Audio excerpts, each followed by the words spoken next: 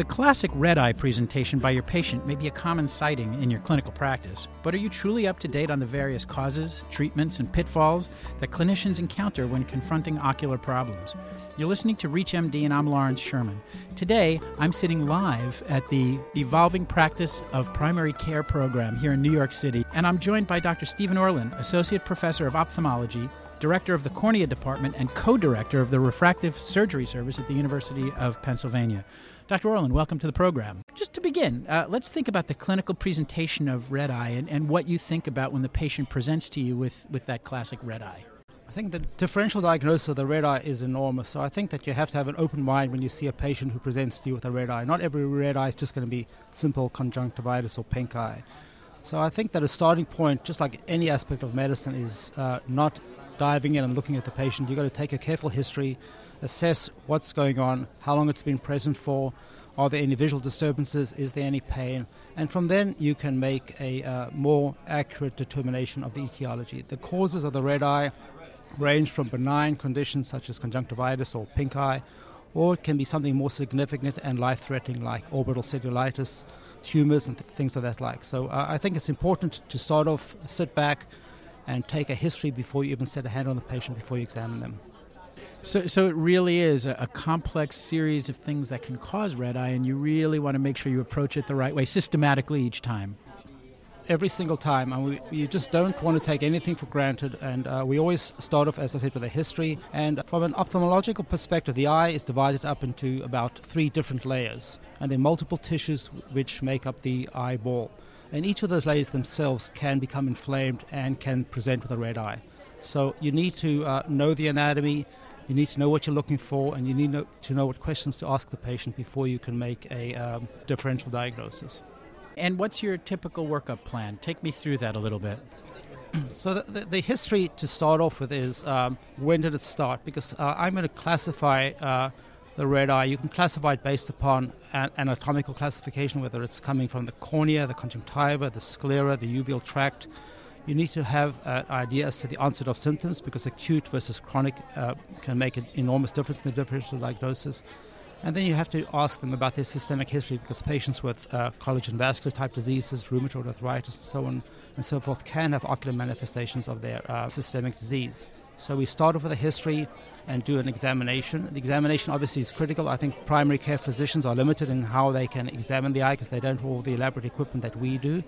But there are some simple things that they can do, like check vision, check the motility, check the pupils, check the clarity of the cornea.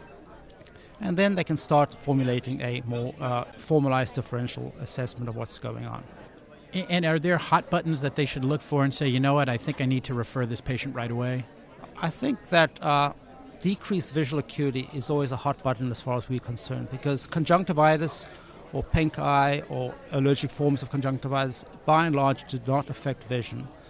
Neither do they cause much pain. So I think the hot buttons and the issues that are relevant to primary care or non-ophthalmological doctors is to ask about pain and ask about visual acuity. And if either of those 2 things are affected, I think that should constitute a red flag for them. I think that's very important. Thanks. Let's focus a little bit on the infectious causes of conjunctivitis. What are the most prominent viral and bacterial etiologies, and what are some top-of-mind distinguishing factors between their clinical presentations? By far, the most common cause of infectious conjunctivitis is viral. And of the viruses that cause conjunctivitis, adenovirus is the most common.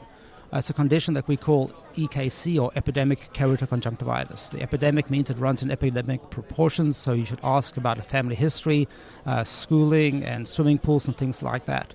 The acuteness in onset is also classically seen in viral conjunctivitis. And then the discharge. It's also important to assess whether the patient has a discharge, because if there's a purulent discharge, that usually implies a bacterial component rather than just a viral component, because viral conjunctivitis does not cause a purulent discharge in the eye. I think that's an important distinguishing factor. Any thoughts on sexually transmitted infections of the eye? So for us as ophthalmologists, it's not uncommon for patients with STDs to present to us as their first source of looking for help, because your eyes are so important to you. Any change in your vision brings it to your attention very acutely.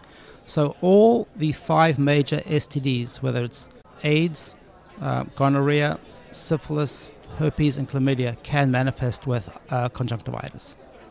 Let's move on to allergic conjunctivitis now, if we can. Let's talk a little bit about that. What are the classic presentations that you see? So the classic presentation with allergic conjunctivitis is a history of itching and eye rubbing. So patients, obviously, most times it's a seasonal event. So in the springtime and the fall time, you'll see a surge of patients who have allergic forms of conjunctivitis. They constantly are rubbing their eyes. They have a lot of itching symptoms, and sometimes they even might have a mucoid or a ropey discharge. Okay, and so it's that itching that's that telltale sign? The itching is sine qua non, the symptom that patients will present with allergic forms of conjunctivitis. And turning to other causes of conjunctivitis, so there's inflammatory, degenerative, cancerous, and even traumas. Are there any clinical pearls you feel primary care physicians should know in particular? So in viral conjunctivitis, which again is probably the most common cause of conjunctivitis, the examination will reveal usually bilateral involvement, which is very, very common, although one eye presents first and the second eye presents a couple days later.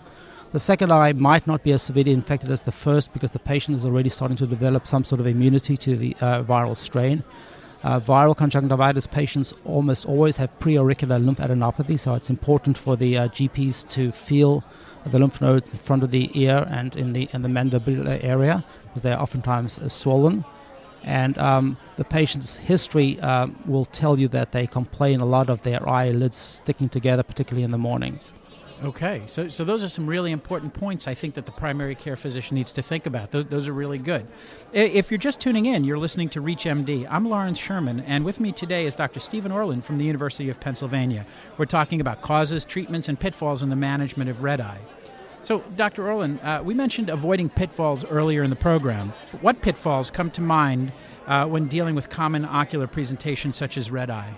Well, again, it's important to exclude vision-threatening conditions. So conjunctivitis usually is a benign disease which does not affect vision. But other causes, not so much of conjunctivitis, but more so of diseases deeper down in the eye, such as the episclera and scleral tissue, can be associated with significant systemic diseases, mostly the collagen vascular type diseases. So those need to be asked for in the history. Corneal infections, which are commonly associated with contact lens wearers, are severely visually incapacitating and can lead to the loss of the eye. So it's important for the primary care doctors to have a reading chart available to them in their offices so they can get a baseline understanding of what the patient's visual acuity is. And if there's any loss of vision or if the patient complains of that, that should be a red flag to them that they are looking at something that is more serious than just simple common or garden conjunctivitis.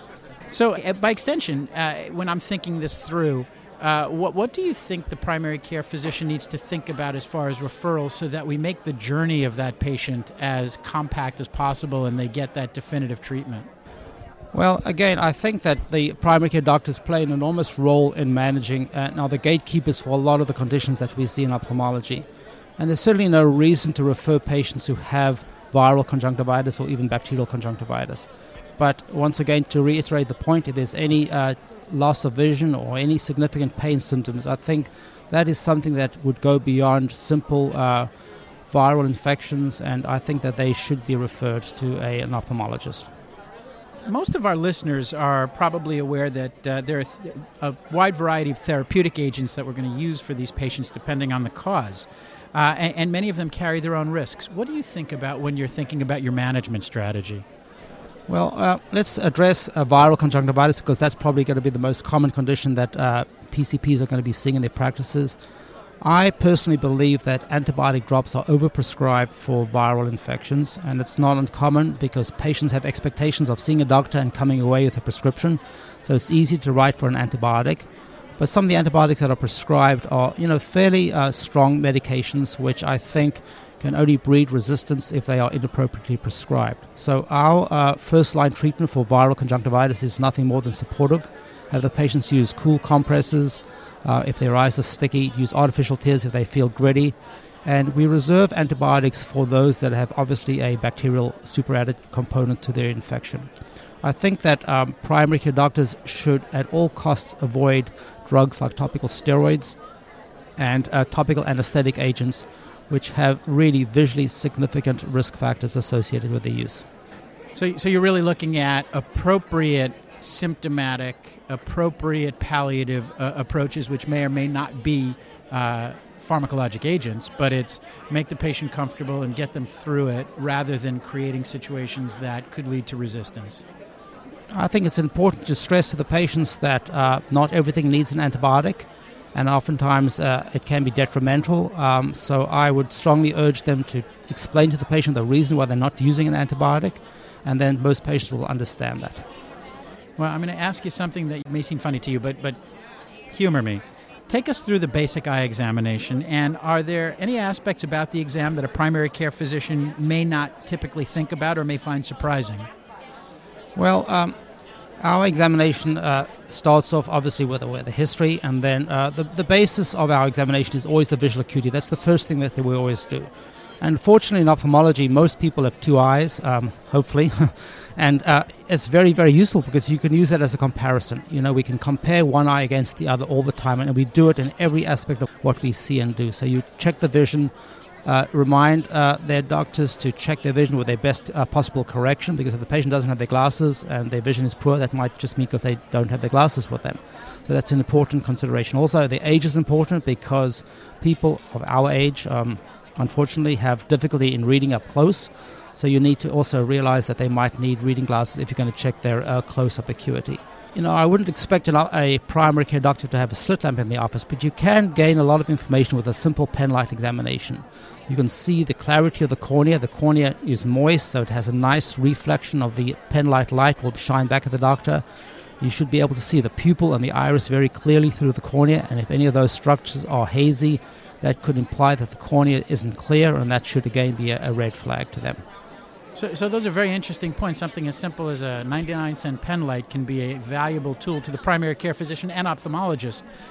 Each ophthalmologist has a pen light in their practice, and we use it all the time, so it's not something that would be thought of as being really inferior for them to be using. I think it's a very, very helpful tool.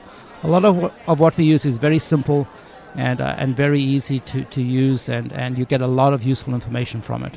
Anything you'd like to add that I might not have asked about today?